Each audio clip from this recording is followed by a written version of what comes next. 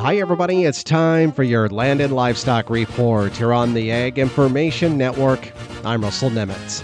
Well, the American Lamb Board has released its fiscal year 2023 annual report to share programs and success stories with mandatory lamb checkoff stakeholders over the last year.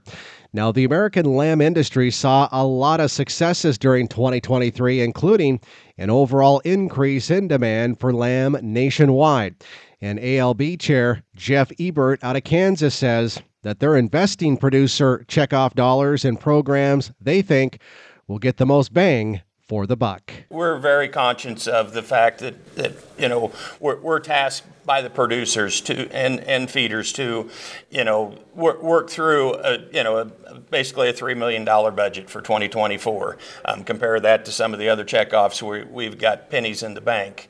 But we really work hard to keep American lamb out in the front of people. Of course, a lot of the programs still focus on increasing demand for American lamb, but it's important to note that industry education, along with research, are also at the forefront of ALB's important work.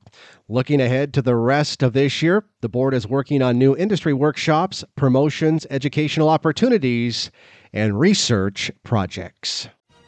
For the Ag Information Network, I'm Russell Nemitz.